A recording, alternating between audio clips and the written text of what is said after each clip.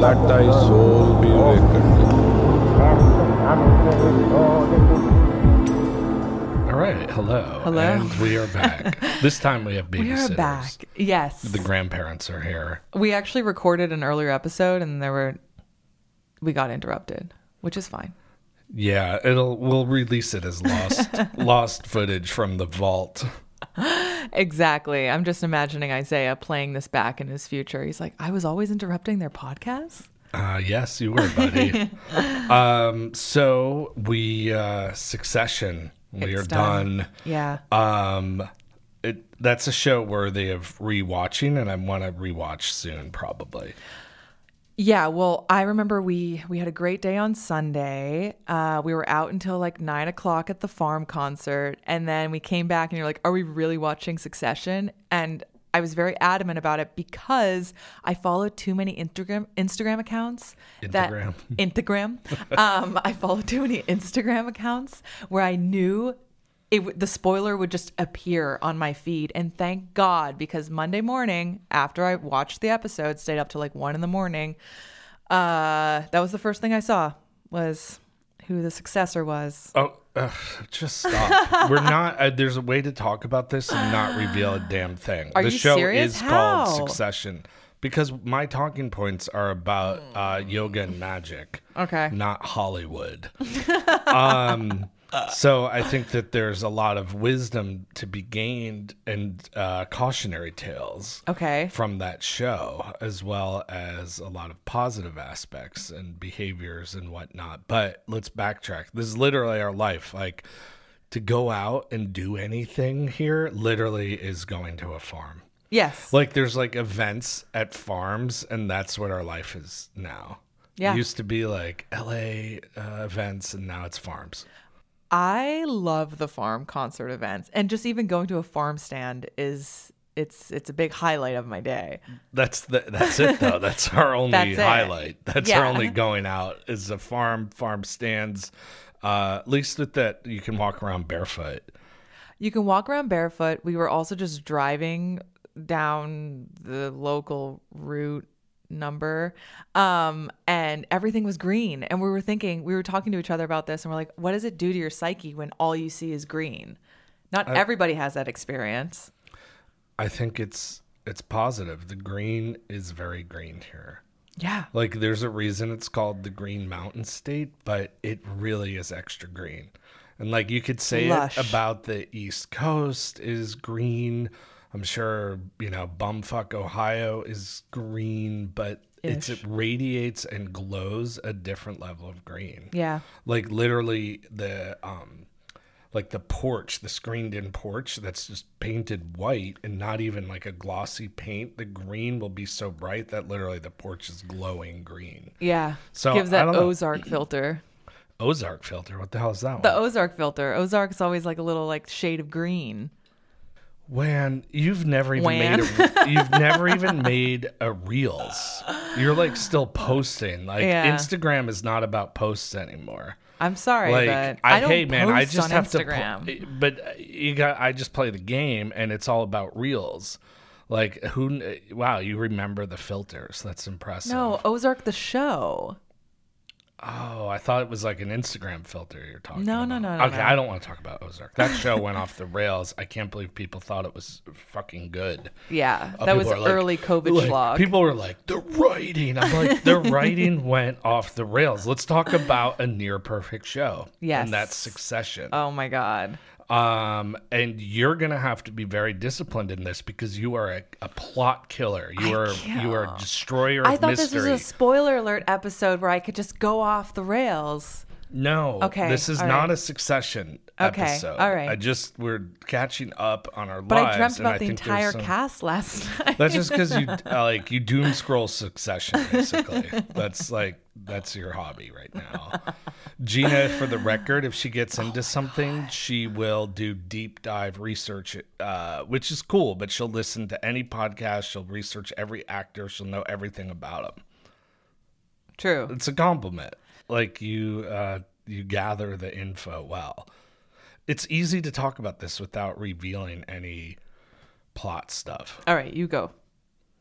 Well, so Succession is a show, if you haven't watched it, I highly recommend it. It's incredibly well written. The dialogue of the characters and the actors the actors very much understand these characters, and the dialogue, to me, I think it's a mostly near perfect writing show. It is a show. Everybody's a sociopath and an asshole, basically. Correct. But that's all shows. Like, you'd never make a show about the family that gets along really well and has successful business and is like really encouraging and positive to everybody. Right. Nobody wants to watch that. No. Like, this is a show. Gina, you just your whole body is frozen. I know, because I have certain to have things. Some discernment to not reveal plot and still be relaxed. Okay. All right. I'm going to relax. Thank you. All right. Your go aura just go changed. ahead. No, you go. All right. So I was going to say the actors know the characters to a fault, which I like. I think Jeremy Strong, who plays Kendall Roy, says he's the oldest, but Connor Roy is really the oldest. But anyway, Kendall believes that he is the one from the very beginning, from the pilot. It was his spot.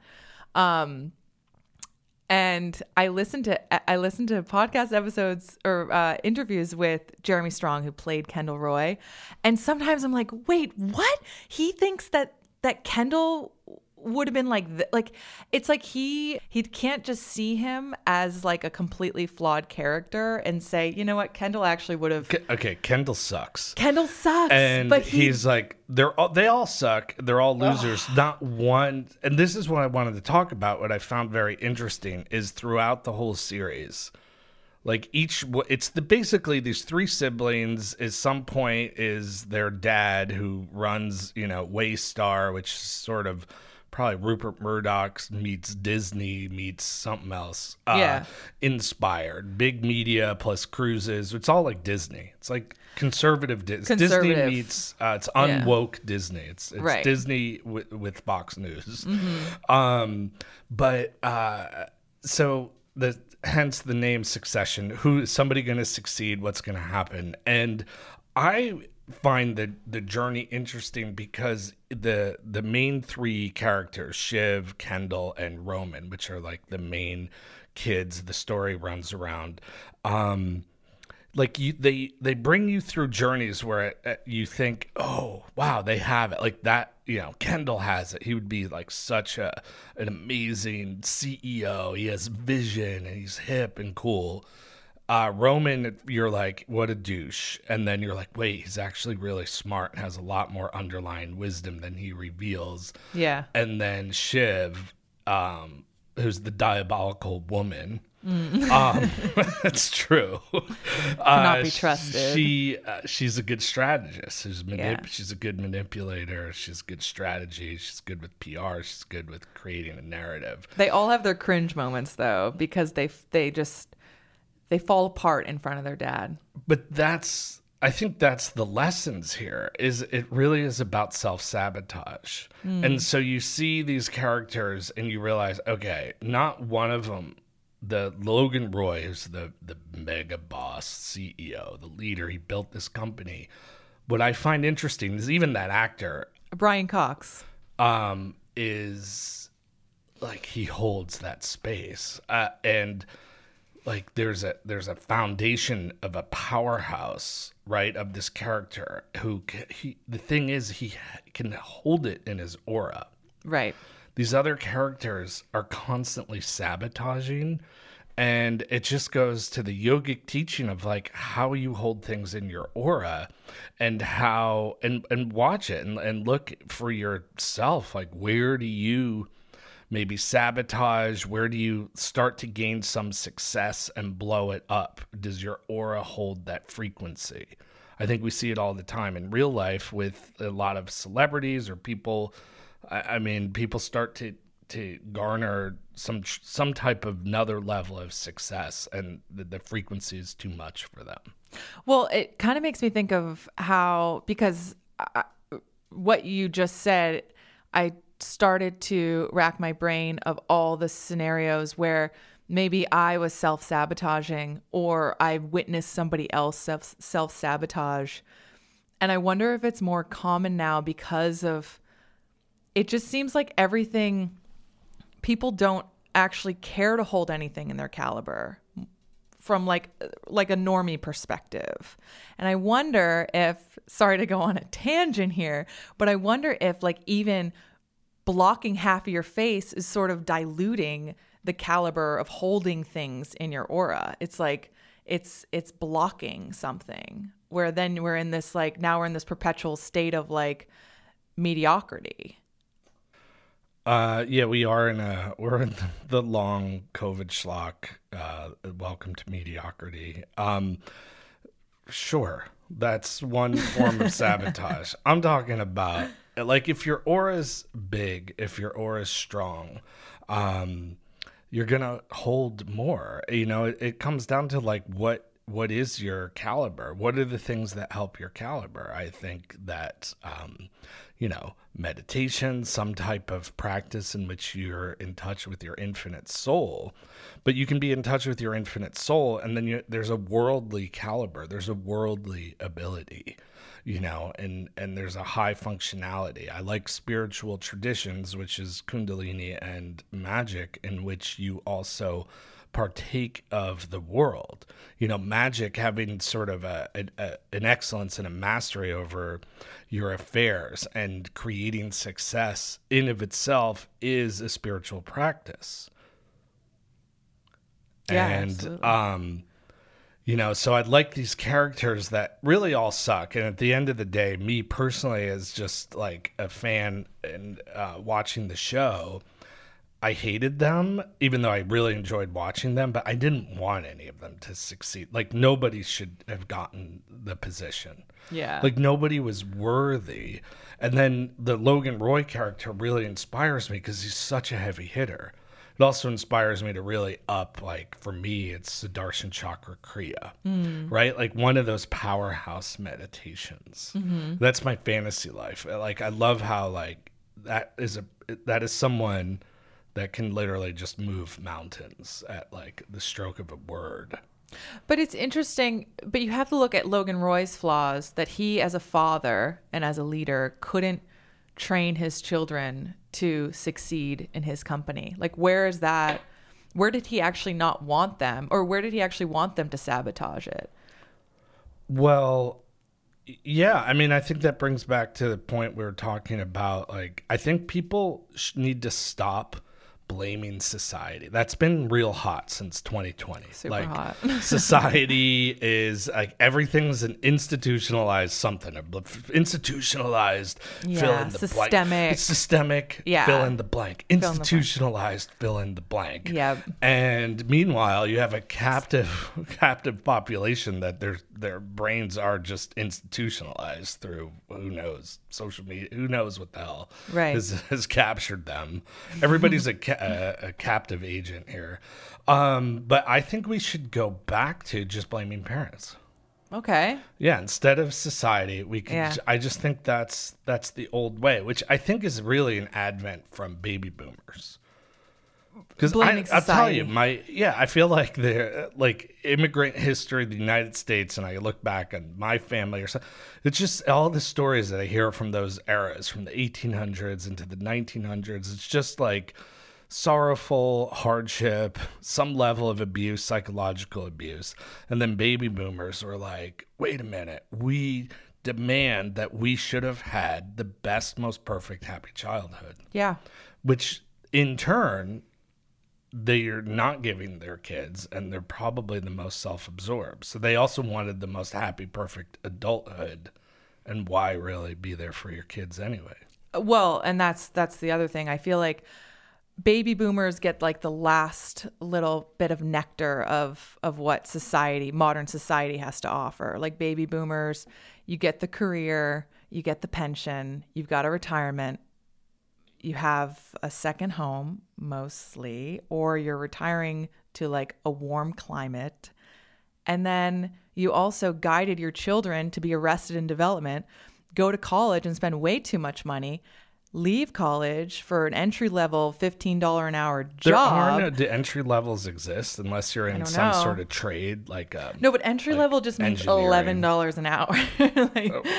You go on Craigslist, look for a job with your like fake liberal arts what degree. did you get with your journalism degree? What was your entry? Did you like apply to I knew it was bullshit. I remember. Wait, what is your degree? A broadcast journalism. So like being a talking head.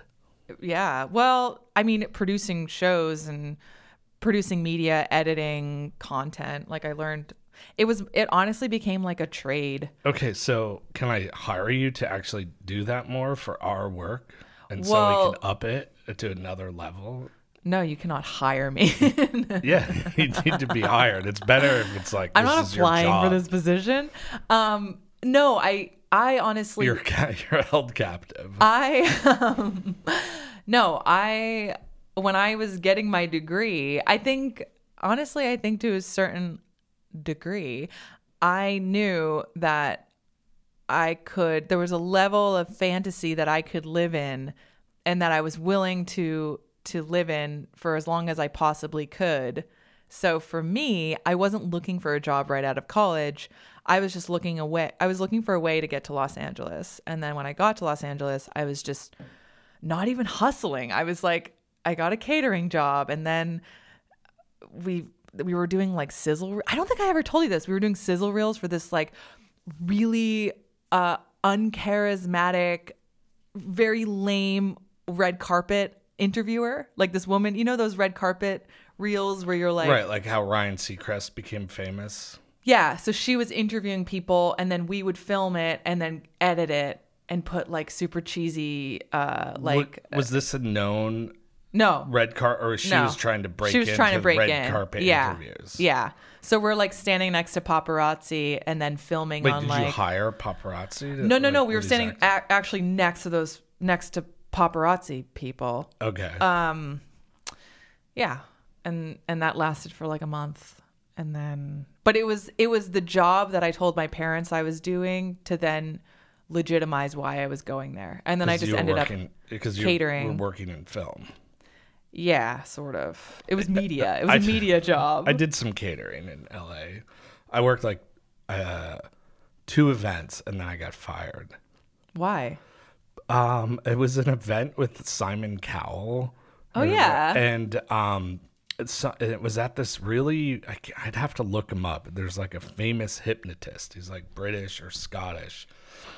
And like, I guess he was a hypnotist. Like he'd work with like people at very high levels. I think like, because he had like, for some reason he had Led Zeppelin's like platinum albums on his wall. Whoa. Which granted, maybe he just bought at an auction or something. True. But I feel like he was someone who worked with like high level actors or bands. So they would, like be hypnotized to perform or do better. Whoa. And then you should have hypnotized the Roys. Yeah. They could like, yeah, they could have come into their own a little bit more. But anyhow, I got fired because it's destiny. I wasn't supposed to be catering anymore. Yeah. But they fired me because I had a contact info to call, and that was the number that like you'd get a sheet like or an email that would give all the where to go, what the event, blah blah blah, and then you just show up at the event.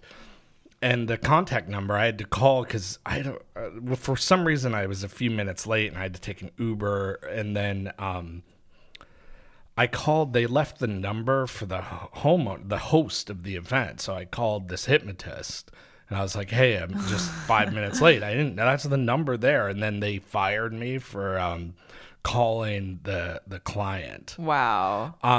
Who would put the client number on the sheet for the caterer? Exactly. These people Amateurs. Sucked. Like they went out to LA, they probably wanted to be actors, now they're caterers. That's like I did a job, I catered Justin Bieber's birthday party at Justin Bieber's house. Wait, hold on, is this gonna be a name dropping catering episode? But I'm just imagining if they put his phone number on the sheet that I received. Right, like, and you're like, "Hey, hi, I'm here." I didn't know it was the home. I didn't know the home of the event. Whatever, they owned the house, but I just thought it was the work that's the number they had. It literally said, call this if there's a problem or whatever. And also they tipped me a ton of money and they were like super nice. And it was like all these British people from like Harry Potter movies and stuff. And then like stunningly gorgeous women. Then I was like, I was like up in the Hollywood Hills. I was like, oh, this is where the next level of like refinement, beauty, elegance, and then deep satanic worship is happening. Because this one guy who's in Harry Potter who was wearing an inverted pentagram that was about the size of a clock, like what's his name from Flava Flav? Yeah, he was but it was an inverted pentagram, like that big, like a Flava Flav inverted pentagram, but he was British. And they're like hypnotists. I was like, wait, dude, J.K. Rowling probably is doing some dark magic. It's all rooted she probably from is. that. Well, J.K. Rowling's. I have a big bone to pick with her. Tell me. Well, listen to part of that whole whatever witch trials, trans, all this, that, social blah. Just let's create intense culture wars, right? Which anything that creates division is being manipulated from something higher, and we either choose divinity. Or we divinity or division. And the magical teaching is anything that like disconnects, that divides. That's some form of black magic. Interesting. And but her whole, I was like listening, and her whole, like the whole Harry Potter narrative, at least in her like the brief words. I haven't read any Harry Potter. I saw like the first movie. Not a fan. In fact, when those started coming out, I thought this might be cool. Maybe it'll get kids into actual magic, like spiritual, hermetic magic, and not just tinkering with toys and whatnot. It didn't do that. I think what it created is an entire society that were conditioned, right? She talks about how, Harry, he had these like abusive aunt and uncle, and he's a disenfranchised child. He has no autonomy, he has no agency. But it turns out he has this secret identity of magical powers and this whole other world in which he's the most powerful. And he has to step into that power. So now, like, everyone who is somehow disenfranchised, you can come up with, you have to have like a secret power, and like, but nobody has any power. Right. Like, I feel like everyone now has to be like a special form of like abused snowflake, it's like unicorn, snowflake, fingerprint, rainbow, something. Yeah. And then the only thing you need to have now is an identity. An identity, yeah. Right? You just pick an identity. Right. Right? So like you can just, and it needs to be something that makes you, disempowered, like Harry Potter, because he grew up in a more abusive world. Right. And then I honestly, it's interesting too, is like from what we heard of that podcast and what J.K. Rowling was saying was how she started to then criticize the people that were, that were making their identity like the higher power of their entire existence. But she did that. But it was her. The entire zeitgeist in America, where everyone's obsessed with identity now, is literally, it's her fault. Yeah. Right? And so, but you have to be some form of a loser. You have to have a problem. And now you could just, everything, like, you can literally, you just be fat. Like, you don't even have to perform anything. You don't have to have a personality. You don't have to have a skill set. You can literally just be fat, and you can monetize that, turn it into a thing, become an activist by posting on social media. That's what I'm going to do now. That's it. And you know what? I'm Dad Bod Donovan. That's what I'm doing. That's it. Dad Bod Donovan. I'm not going I don't have to teach anymore. I can post Dad Bod Donovan pictures and just say that's it, and be like, what, you have a problem with it? Yeah. Just show, I'll take video of you dancing at the farm concerts. Yeah, farm dancing, Vermont life, barefoot grounding. And that's it. What's your, What's my thing? Yeah. What is my thing? I don't know. I don't know. You need a problem, and you need to glorify it, and you need to make that your identity. Bad posture Sully. Okay. Bad posture Sully. Your posture isn't that bad. No, it's not that bad. I'm getting better at it. I have my moments. But yeah, bad posture. We could be like bad posture advocates and be like, don't judge because of my posture. Calcium deficient Sullivan. Yeah, nutritional deficiency. Yeah, that's a good identity. I like that. I like that. I'm standing up for the rights of the nutritionally deficient. Not that you should feed them. Just it's okay to be deficient. All food is equal. Yeah. But I like that's all it is now. Like I feel like is it generational? I'm trying to think like from a Gen X point of view. I guess what was maybe valued is some type of skill set. Mm-hmm. Right? You can really wrap your identity in a skill or an interest. Like I'm really into punk or I'm really into heavy metal or whatever. And then that's your shtick. Right. Well, it's interesting. Or an artist or whatever.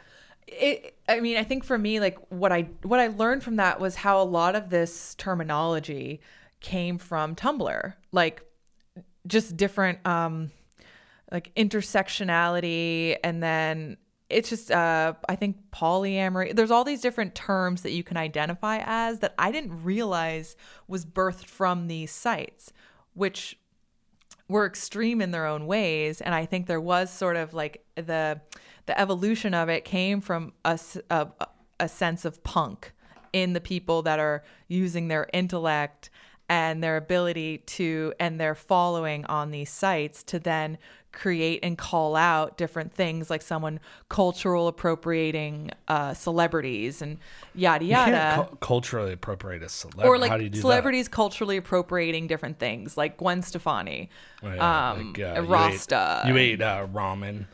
Something. The dreads. That drives me crazy because dreadlocks are like in so many ancient cultures. Like there's actually historical Roman records of the Celtics with dreadlocks. But like from thousands of years ago. Right. And I think one of the takeaways from that bringing it back to satanic division is that it's so rooted in sex. Even though no one's having any in general. Like everyone that's on the internet that's like identifying as like poly or asexual or like some whatever, it's all rooted in identity, sexual identity, more or less. They aren't having any. They're behind. The blue light is crazy. They're getting polluted by blue light, and it's like there's nothing higher than sexuality. Do you know what I mean? I think everything is just become base in root chakra, which has to do with your core survival. And all of these sort of dark energies are just activating deficiency of root chakra where you just feel threatened. Your like livelihood is going to be taken away and you're never going to survive. And that is a symptom of root chakra. That's also negative energy of Taurus, right? So I've been talking about Taurus. We are in Gemini season now, but this Jupiter Taurus transit, which is a big deal, and it lasts about a year. It lasts a year. Taurus is going to be your survival on the planet, where you create stability. So it is pretty root chakra like. But when you threaten people's like existence and survival, and then you react. Right. And then you can take resentment's another tool of sort of other forces or dark forces, and people get riled up through resentment. And then convenience is a tool of the dark side. Like shopping at that natural health food store. Don't get me started. Gina, you're banned yet again from grocery shopping. Remington, like the most like free and open. It's like under this roof. You are banned from grocery shopping if you spend $6. No, it was $7 on a little It's you don't even know prices. You have no bearing on how much anything costs. You're like what's his name from Silicon Valley when he asked how much was it Gavin? How much? What was his name though? The character Gavin. Gavin Newsom, but that's Gavin Newsom. I don't know. Bell something.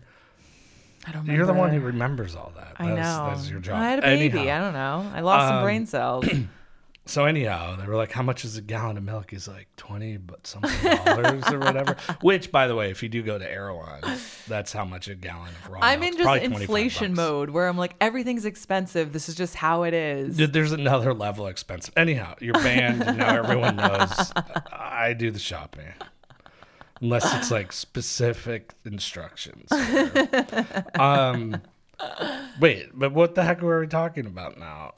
I just wanted to make the note that J.K. Rowling, where people now, you don't have to be interesting or talented. You could just come up with an identity, and that identity has to be something that is institutionalized, systemically oppressed. But I thought it was interesting because when we were listening to that, you made a really great comparison between Gen X and millennials and how Gen X's magical film was Star Wars, whereas as like a child, yeah. And Star Wars, what's Star Wars about? Star Wars is about a spiritual society, light workers literally trying to overcome destructive, oppressive forces of evil, aka the Jedi. So it's like a community of light workers that are working together to then take over or to take out the dark side. Well, yeah, growing up on an ashram being a very little kid in the 70s when that movie came out, and then literally I was like, oh, in a way it feels like our story. That we weren't like conditioned to go against anything. It wasn't like politics, right? I think there's a few different movements in the hippie era. One is just baby boomers who became profoundly self-absorbed. Yes. Then there's just dark free love, so everyone started getting herpes and whatnot and cold sores. And then they just had kids, but the kids were profoundly neglected. Right. Like early, that's Gen X is like this small window that never gets talked about anymore. But I think that growing up in an ashram where there was like a world destruction, right? I grew up with notions of world peace, right? Deep spiritual values. And hey, someday the planet can change. All spiritualities and religions are saying the same thing. We're a collective human race, and we shouldn't be going to war anymore, right? So it's sort of no nukes, but not in a political point of view. And that change happens through sharing positive practices that enhance your life and get you more in tune with spirit.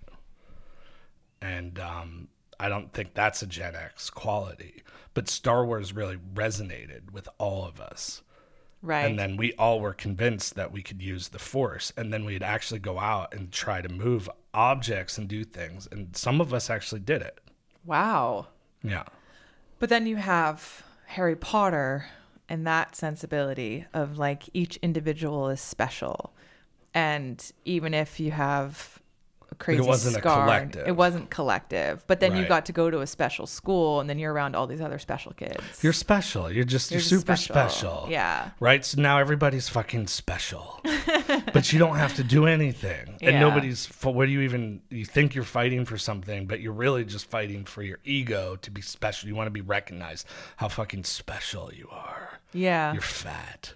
Yeah. Because you're special. Right. It's okay. That's why I'm Dad Bod Donovan. I'm special. I'm Dad Bod.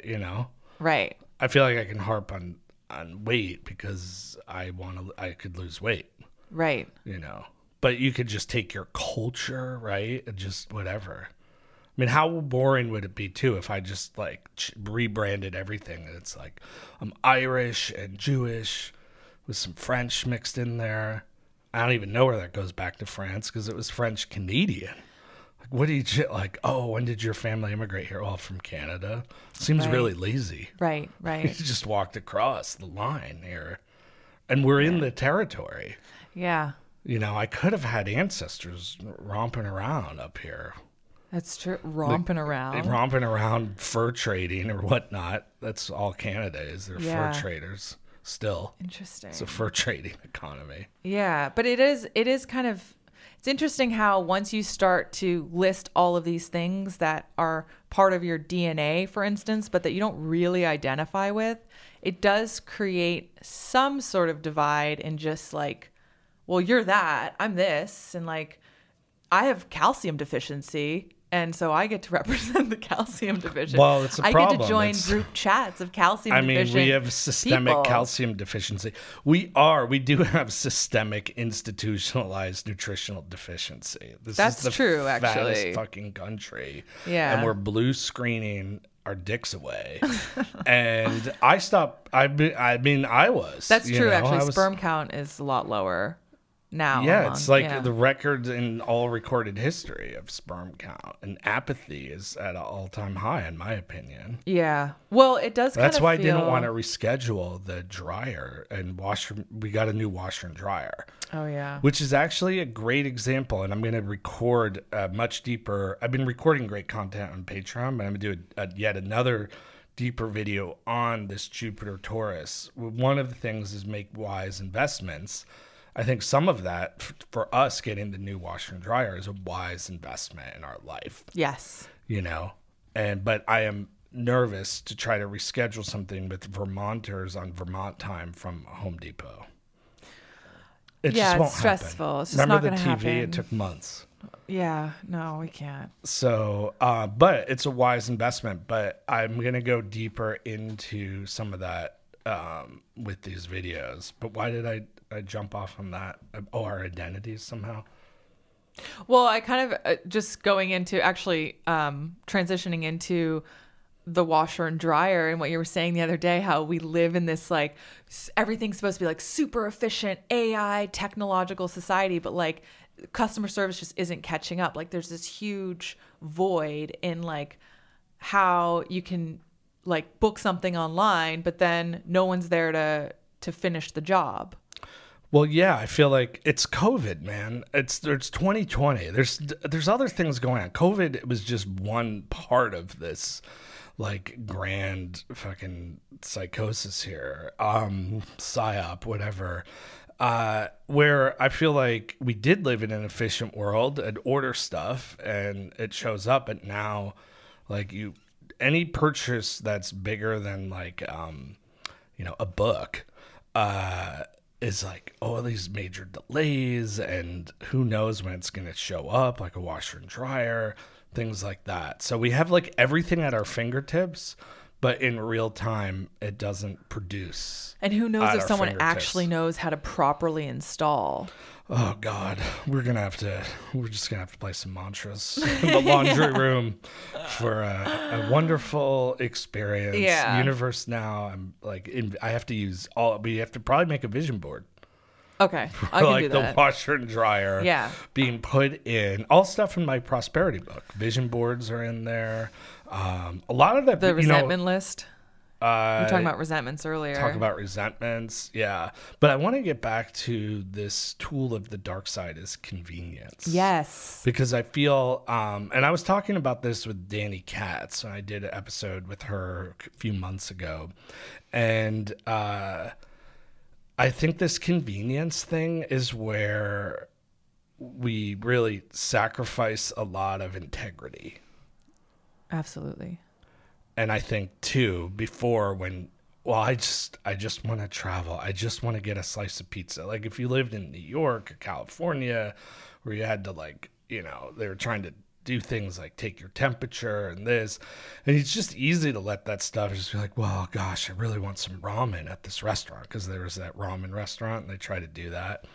And I was like, this is another way that activates a dark energy because everyone just capitulates because it's convenient and it's easier. Just get along, go along. Mm-hmm. Everybody's doing it. It's more convenient. Right. It's easier. And and we've opted into society. So it's like, well, I want to stay there. I was fine not. You want to No, I was fine not. No, you're totally into society. I mean, I'm into it to a degree. That could be your new identity. No, but I just think a lot of people, Society. it's like, it's what they could, like, the idea of something other than what people knew before all of, like, COVID, before 2020, I don't think people can handle it. It goes back to caliber. I don't think it's in a majority of people's calibers to understand what it looks like to restructure society and for everything, all of these like convenience factors just go away. That's really hard for people to stomach. I mean, there's a balance where things are advanced. Is it just convenience? But it's really too, when you like let go of whatever scruples you have just because it's convenient, but at the same token, I could use resentment. I just want to boycott everything. Right. And then I can't ever shop or whatever. Like Amazon, you're like, fuck that Jeff Bezos guy. I don't even know why, but basically I'm like, fuck him. Yeah. Because in the last three-ish years, the shift of wealth it's the greatest wealth shift in history. And the billionaires became, more billionaires. And there's millions and millions of people that have just had everything ripped away. Yeah. And we're just going along and then we're rooting for billionaires. It's like I was listening to Walter Kern, who I love, and he was like, even politics, it basically comes down to like, which billionaire, like who's your billionaire? Like pick your billionaire. Is it like Bill Gates, right? Mr. Philanthropist. Yeah, right. And then, Jeff Bezos, I don't think he does philanthropy, but you're just probably. Like, but people who love knows? Steve Jobs. Well, Bezos goes to outer space. And then if you're free speech, Elon Musk. But we have friends too that are super triggered by Elon Musk. I'm like, oh my god. Yeah. Like, I'm sure there's such a hidden agenda. All these people are doing things that we'll never know. I'm kind of triggered by Bill Gates. And you guys share a birthday. Yes, he is older, just for the record, by a lot. He's much older, but we do have the same 10/28 birthday. Yeah, he is a fucking probably sociopath. But that's what it feels like. It's like you get, and then we still want to adore and lionize these people that, have. Had figured out in the beginning of COVID that Jeff Bezos, I forgot what it was, but the amount of money he has based on like the average income of an American, which I think throughout their life is a couple $1 million. Like that's the average. I think I forgot. I feel like it was like you would have to incarnate 48,000 times or something to equal that. And like, he made his money. I'm not one that's like, you're not allowed to be rich at all, and then let's tax everything, tax the rich. Like that, who was that AOC? And she's like, tax the rich at the Met dress Gala. at the Met Gala. Like, shut the fuck up, because you're also taxing the poor, and you fucking represent New York City. We just booked hotel rooms for the book reading, and almost all of the money was New York City tax. Right? They're just like, just tax. Oh, you made it. We taxed you, but now you're buying something. We have to tax you. And then, they just love tax. And she's like, tax. I'm like, they're not going to tax the rich. Like, this is such a bullshit statement. Right. They're gonna also tax the poor, which I do believe there should be a poverty tax, because you're not really contributing. So that's horrible. Yeah, well, that's the thing. Everyone wants to tax. Like, that's what they're doing in Vermont. These fucking diabolical, anti-human, quote, progressives that are like regressives, really. That they literally hate humans. Right. They hate humanity. They're fucking diabolical, and they're evil. And they're just like, let's add more tax on heating fuel, which you can barely afford. Mm-hmm. We stopped using wood, and our heat was $700 and something. That's crazy. And it's not like we're living in a mansion. We know of somebody whose heat bill was almost $3,000, and their house is 1,000 square foot. Lord, like, That's insane. And then they're like, well, we want green energy, so we're just going to charge you more. And so it's like, we hate poor people, but maybe there is a poor tax already. Well, my whole thing with like energy is that I think the cleaner energy I don't think the technology is as advanced as it should be to then build and plant all of these panels into like a desert sea wasteland, which actually isn't a wasteland because there's all these like little nuanced ecosystems that live in the desert. But it's like, I don't think we know the impact of our health or of nature when we're planting all this stuff that could probably is obsolete in the next 50 years. And then where do we put it? It's just junk. Well, yeah, I'm looking at a whole thing about energy. I'm just like, I just the think tax, it's all a scam. Yeah, everything's a scam, Gina. It's all a scam. It's not like gasoline is fossil fuels is a scam, and green energy is a scam. Paper bags are a scam. We live in a bags. planet that requires there's a dualism that to give anything energy, you have to consume something. So it's the ultimate consumer planet. So right, if you want to have a campfire, you need fuel, you need earth energy, you need wood, whatever, you got to get it started, and then you have to keep feeding. The fire isn't going to do it on itself. Right. It's the world we live in, man. It's just a big buffet of nature, and everything is eating everything. Just how it is. I think our only hope is that we just eat everything, eats itself, and then we just dissolve. Well, and then the whole planet reincarnates as a new elevated planet. Like, I'm not just talking to the population, I'm talking everything. The plants, the birds, the bees, the trees, planet itself. But it's like, you're not going to create new technology by you're not going to get an iPhone by making a flip phone illegal.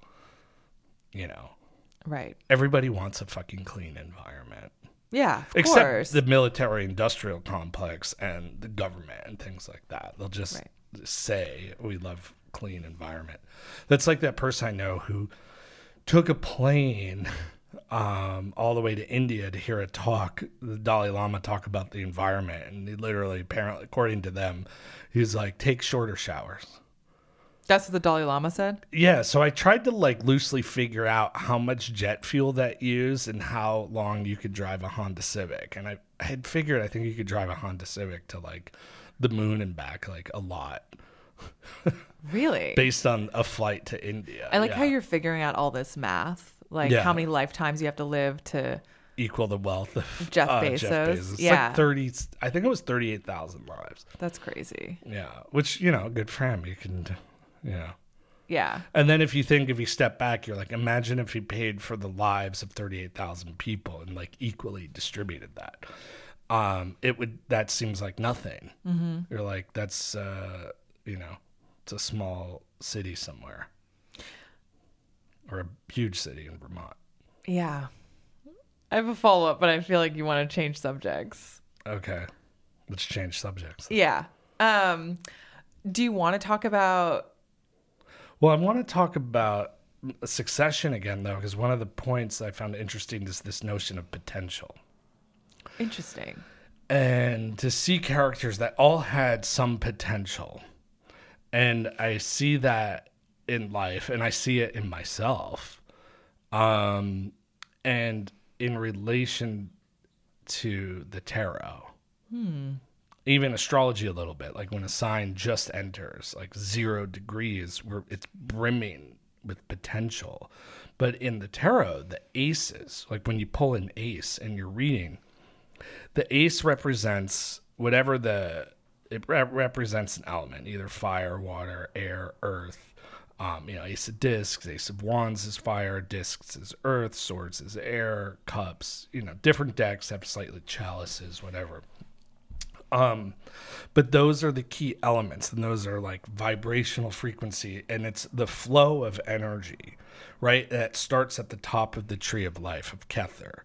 1. That's why the aces. The tree of life the tarot embodies the whole tree of life, or the tree of life embodies the tarot. Tarot is the tree of life. It is mystical Kabbalah.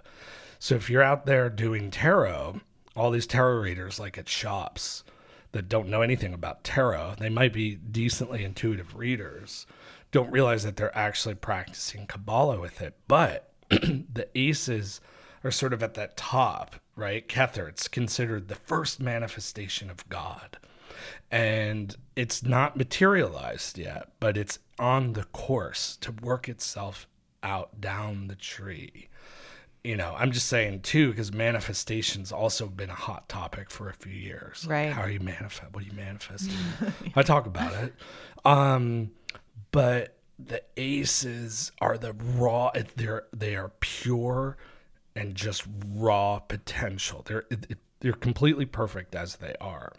The thing is, it's like our job to harness that and bring that potential through all of these steps so it actually becomes actualized and manifests whatever that goal is, whether it's creating a multi-million-dollar business, making a sandwich, or some great, enlightening spiritual experience. And so I always think of like aces, which are often referred to as a new beginning, but it really shows the potential of something. But that's just where our work, like they all had potential, but they didn't do the work. Right. They couldn't actualize anything. Where do you think, if we were to go through the cards in numerical order, where do you think they got stuck? Like I'm thinking it's like for Roman, it's like where he can get stuck in like the fives, the five of wands, or he's a five of swords. Five of swords. And he's a five of swords, like all the fives. If those of you listening that know tarot, and if you want to learn tarot, get a deck and look at all the fives. They're kind of shit cards. 5 is the number of Gabora. It means severity, it's power, it's action, it's Mars, right? So it's fierce, it's breakthrough, and it's like, I'm going to fucking go get it, and I will destroy anything that's in my way. That can be harnessed in a positive way. A little bit of 5 goes a long way. 5 is where a lot of things sabotage, because it turns into anger, turns into resentment, and so you work down. It's literally in numerical order. You're just working 1 to 10 to manifest something. He definitely sabotaged 5, which even in my book I call it a petty tyrant. I think it's in my book, yeah, or I speak on it a lot. It is, and he just is a petty tyrant, right? And so 5, all this Mars energy, without the wisdom, the opposite spectrum. I know people think the opposite of Mars is Venus and our modern mythology and all this and astrology, but in Kabbalah, the opposite spectrum is Jupiter, which is going to be more merciful. So it's about action and then non-action. And a lot of people sabotage in that they get sort of the power. That's where a lot of manifestation sabotages. That frequency where you're meant to use that 5 energy working down the tree as a way to sort of surgically, that's, you have to remove the obstacles. You have to edit it, right? It's an editor. It's a teacher. And so that's where you like clean up your act and say, okay, this is just where you see objectively what can be cut away. Right. 4, which is Jupiter, and it's the neutral mind in numerology as well. That's going to be more objective. You're going to be able to see it a little better and not get worked up about it. But yeah, 5 is a big sabotage. I was thinking 8 of cups for Kendall. Or even Kendall could be like that. 9. Like I feel like when you're in the Yesod, I think a lot of his like addictions and even like his subconscious mind sabotaged his ability to be it. Yeah, probably 7 and 9. Venus arena, which is 7 on the tree. That's where you sort of get seduced in the wrong direction. Or to be honest, 6. The Tifrith is its vice is pride. And I'm going to start using the professional application or the amateur application. Love it. Which is also the sun. So pride, where even in Succession, it's like the Kendall character, he actually he really want to run a business? It's like he wanted to be top dog, and it was all ego. It was all pride. And, it's just, that doesn't, it's like these people that want to be actors just because they like this notion of maybe being a famous celebrity. Right. And then everything's handed to you, but nobody wants to learn acting or whatever. Like, he didn't really learn business. Right. So I think, God, he's just sabotaging all over the place. I'm going to go with 6, ultimately. For him. His pride, and then his lower desires and addictions and all that. It's just Venus, overconsumption. And then he just wanted to... Like, there's a part of him that just wanted... Like, really who that character is, really just probably at heart wanted to be, like, a loving man, and then actually probably just raise his kids, and then actually be a sincere philanthropist. Yeah. Not like a Bill Gates philanthropist, which is all about taxes. Well, going into 6 with Kendall, I feel like Kendall, when you see him interact with his father's network, and when you see him interact with his own network, he never feels authentic. And I don't think anyone ever took him seriously. They would only go with the play if it felt like Kendall actually maybe had it. But deep down, because when I think of 6, I think of like The Agent, where they've got all these important players on speed dial, and people take them. Those of you listeners thinking of The Agent, because 6 is the union of the macrocosm and the microcosm. Yes, thank you. And I think Kendall, when you saw him in a business room, no one ever really, they just saw him as Logan Roy's son, and they didn't take him as a serious businessman. Well, or a serious connection. A little bit. Their father's last words were in that show are so spot on. They're so good. But it really comes down to where, like, you're not. I'm going to reveal that, like, you're not serious people. Like, that's the thing. You're an amateur, right? Like, you caught up. What are you trying to do in your life? What do you want to pull in? What do you want to manifest? So whether it's the tree of life, you look at the lessons in the tarot, you look at the astrology, every planet has a prosperity to it. And that prosperity, generally, there's an action that needs to be taken. Saturn, for example, Saturn is the prosperity of just fucking getting the work done and doing it and holding the space and trusting your authority. But they are just all buffoons. He's a buffoon. Yeah. Roman's a petty tyrant, and Shiv is,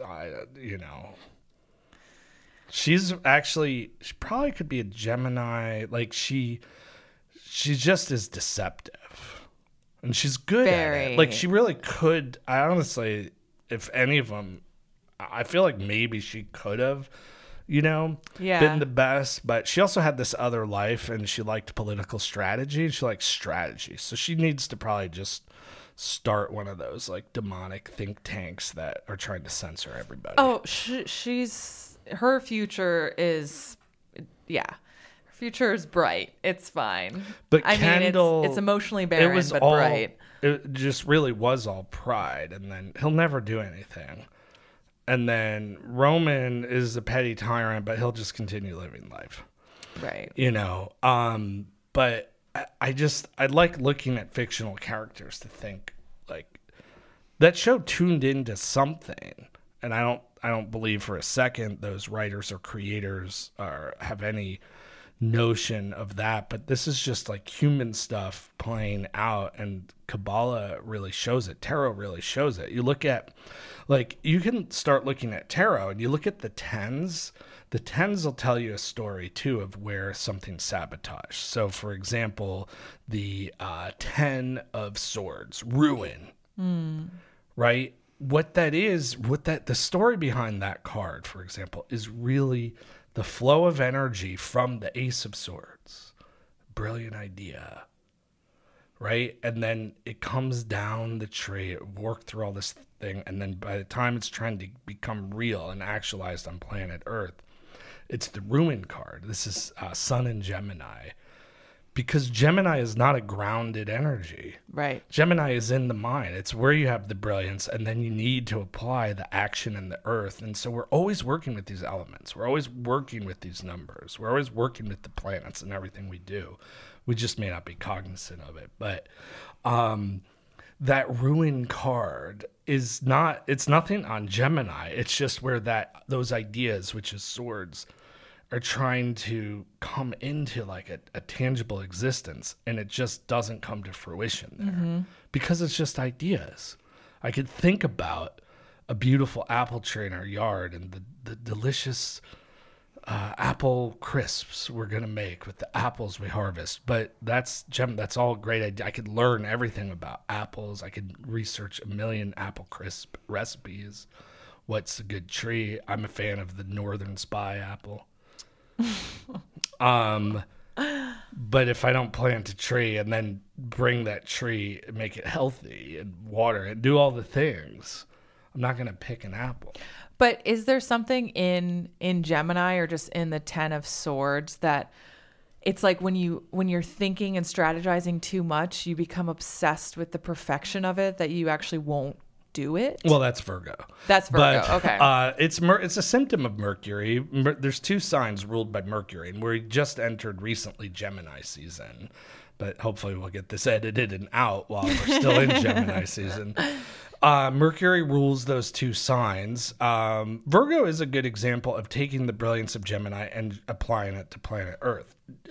Or the brilliance of Mercury, applying it to planet Earth. Gemini is all about information.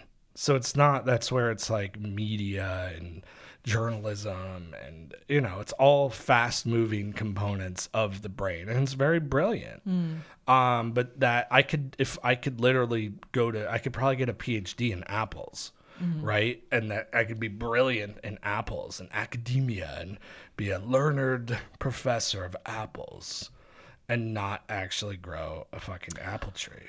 Which reminds me of that there's like that philosophical center of magic, and people have PhDs in Manly P. Hall and...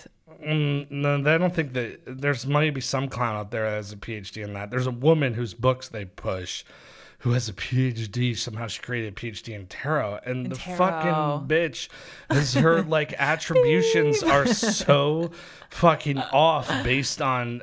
if you are an actual practitioner of tarot through fucking magical tradition. I was just like, I just rolled my eyes and walked out. And I don't want to be that person who's like, I'm the holder of the one true way.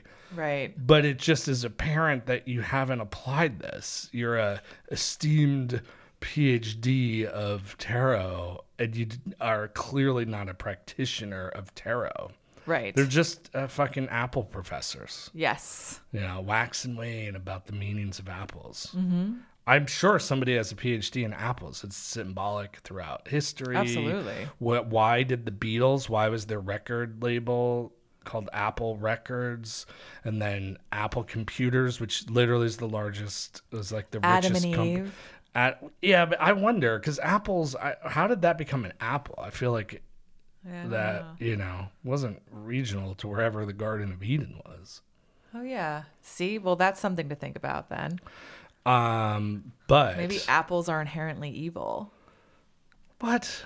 No. Yeah, maybe they're just evil, even though they're not regional to the Garden of Eden. They're like, let's throw apples in there because apples are evil. So if you say you're the apple of my eye, you're the evil of my eye. Okay, I don't maybe think not. apples are evil. Okay.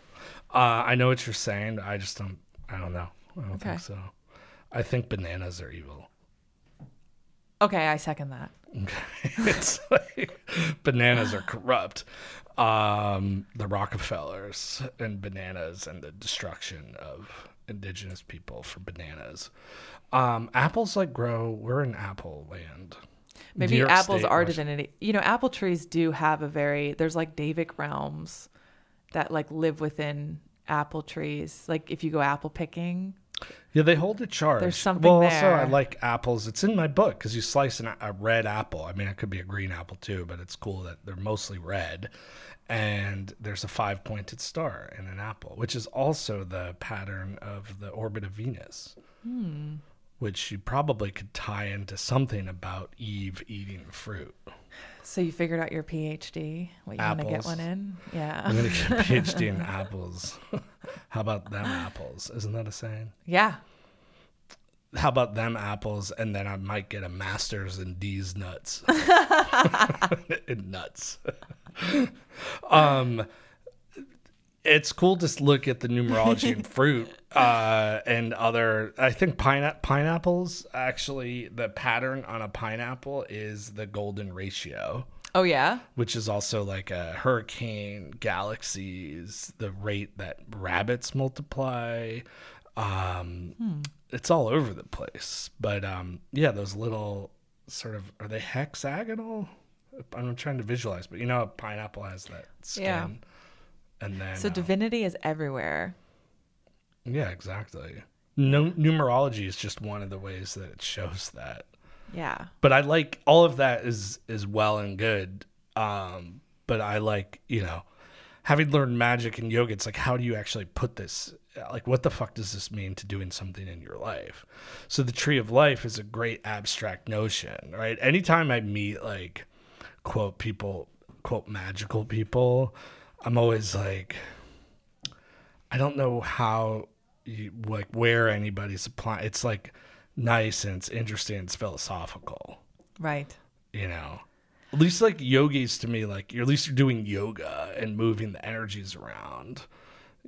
Which magic's cool because it incorporates all of that. Well, one magic practitioner who recently died was a filmmaker, and whether or not that was like the interpretation of magic in his films were Kenneth Anger. Yeah. Kenneth Anger is dead. Kenneth Anger has left the planet. He's dead.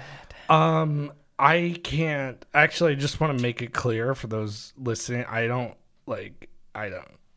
I think, yeah, he doesn't represent anything that I teach or magicism is taught to me. Right. He happened to have met Crowley. Can claim maybe he studied with Crowley, probably like met him once and took a workshop. Right. I was talking to a friend. Imagine going to a Crowley workshop. We used to teach at a store that is still in London, Atlantis Books. Right, so he held like space in there. Well, that would be the modern equivalent. Yeah. Like if he was hosting gatherings and doing any type of rituals or meditations, it's like nowadays it's just monetizing. I'm doing a workshop on how to manifest or get in touch with your true spirit or whatever the hell it is. Get in touch with your angels, blah blah blah. It's all workshops. It's just now they're called workshops. But Atlantis Books, which does have my numerology book, which was a huge honor. It's the oldest occult store in existence. Wow. And it opened in the early 1900s. And Dion Fortune, all the greats from that era were doing stuff. And it's been owned by the same family since the beginning. We were in there. Yeah. It's pretty cool. And they had a little kid, a little baby. Yeah. So who's probably a little toddler now. Aww. But maybe he'll continue, or she, I don't remember. I think maybe it was a girl, but she'll continue that legacy, hopefully.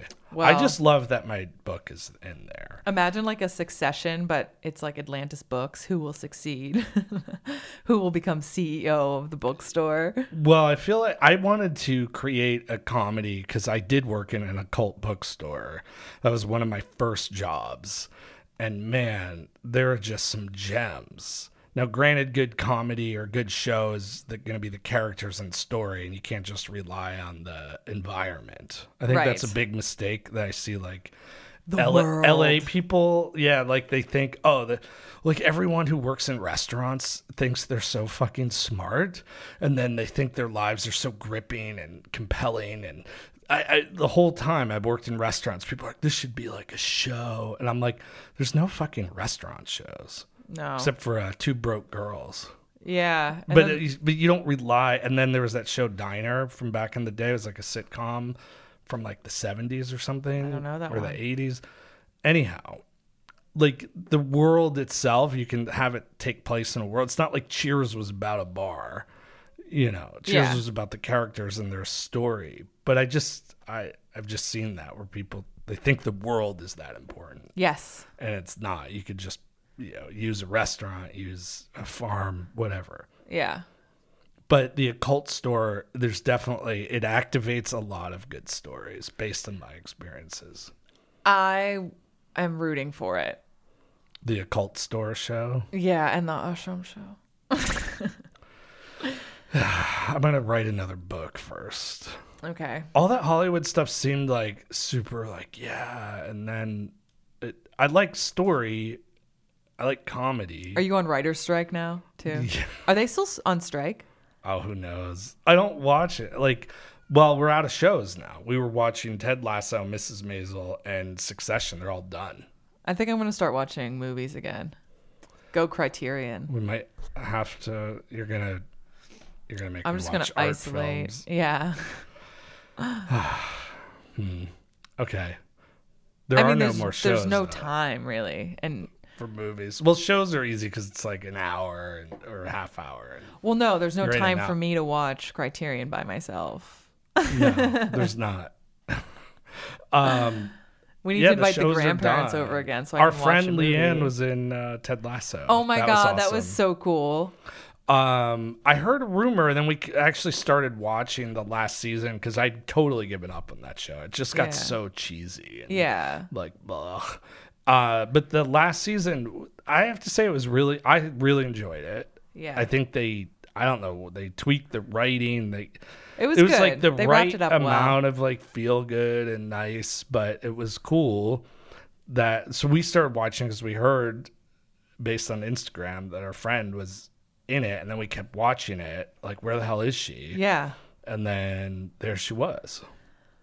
Which was really cool. I always love when we see her and we get starstruck. Like, we saw her at the West End in a play, and we know her. We were literally staying with her identical twin sister, and then we were gonna stay at her house. Like, she's like an inside but then friend. We get, like, but then I'm like starstruck when we see her. I'm like, like, there she is on the TV.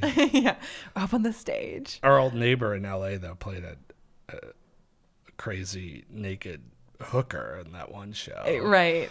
It is funny. And she was like we were watching it in our bedroom at the time in LA, and then we're like, wait, she's right upstairs. Yeah, I texted her. I was like, wait, are you on this show? She's like, yeah. I talked to her about it. It was cool. Yeah. I mean, she's on shows and stuff, but yeah, so I don't know. They wrapped that up. That last season was pretty good, but we're out of shows to comment on. I think our TV era is over. I think I'm okay with that. There's a lot I could say. We can revisit some old ones. I think Succession I wanted to talk about just because they were great examples of like yogic teachings of holding the energy and holding that space, you know, and look at like within you, where's your caliber, and I'm saying this out loud to myself, like wanting to take everything we're doing to the next level. And sometimes that's where I feel like, okay, what is it? How do I do it? I'm still figuring that out. Yeah. Because everything feels like it's at a great level that could sustain, but I want another level. Got to go to the other level. Well, don't you want that? Absolutely. Okay. Well, we're in this together. Let's see. So go back to blaming parents. Mm-hmm. It is Gemini season, so activate your brilliance. The prosperity code of Gemini is definitely gathering and knowing. It's intel gathering. Right. It's interesting watching Isaiah. He's definitely in that phase now where he's starting to say some words, like even sentences. He did say, "Where are you going?" when I was coming up to the office. I know. So he's really in this. How about this morning? I said to him, I was like, "Oh, it's like my nose." I was like, "I need to blow my nose," and he got up from nursing and got the box of tissues and handed me a tissue. Yeah, I keep getting blown away of like, so cute. He's comprehending everything, but he'll get up in the morning and then go get his diaper. Yeah. So he could change his diaper. He loves doing it, but the tissue was really cute. And then I wanted a tissue, and then he gave me your used tissue, which was very helpful of him. But he's in that Gemini phase now. I mean, of course, he's learned to use his body better and things like that. But his like cognizance of information, putting it together, comprehending. Like, oh, this is what the tissue gets used for. It's super Gemini. Gemini is where you learn to name everything. So it's like having a child, you really can run through these signs. I think it's fascinating. Then I'll even look at transits, and some of these big transits that I've been talking about, and Jupiter and everything, it's running through his third house. Gemini's natural placement is the third house, which is all about information. And I think he's really in a phase of like learning fast, and it keeps escalating. Yeah. The sentences and things like that. Yeah, and he always has these little projects. I'm like, wait. He's like, I got to go over here right now, and I have to do this. He has a project. I told you that before he was born. I was like, he's an Aquarius. He's probably going to have tons of little Aquarius, some level of science discovery projects, all around. He has to know what it is and gets his hands in it. Aww. It is cool. I mean, a lot of you listening are parents. You know what we're talking about. But I just think he's in a cool Gemini phase, and it's Gemini season. It's interesting to track the astrology and see how does it, what effect, if any, does it have on a very young child.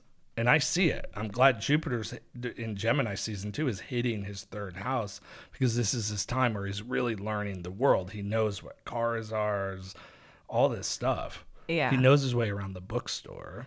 Yep. I think he thinks that I work there on some level because of the book signing, because he really goes in there like he owns the place. Oh. And tries to take everything off the shelf. So that's enough parent life. But next episode, I want to talk about Pluto Aquarius / AI. Now it's like a big consumer item. Okay, let's do that. Hop on Patreon. There's great content. All this Jupiter movement. Big energies, big wealth. And the retreat, we still have less than a handful of spaces left, assuming at the time of recording this. And the retreat is amazing because I teach things. Some things are only taught once every several years. Some less than some things I've never taught before, and things that I don't teach online. Right. So... And it's beautiful, and it's during the high holy days of magic, which is where it's a time of rest and receiving, and it's a heightened time of really getting in touch with your being, your soul, and your spirit. Let thy soul be awakened.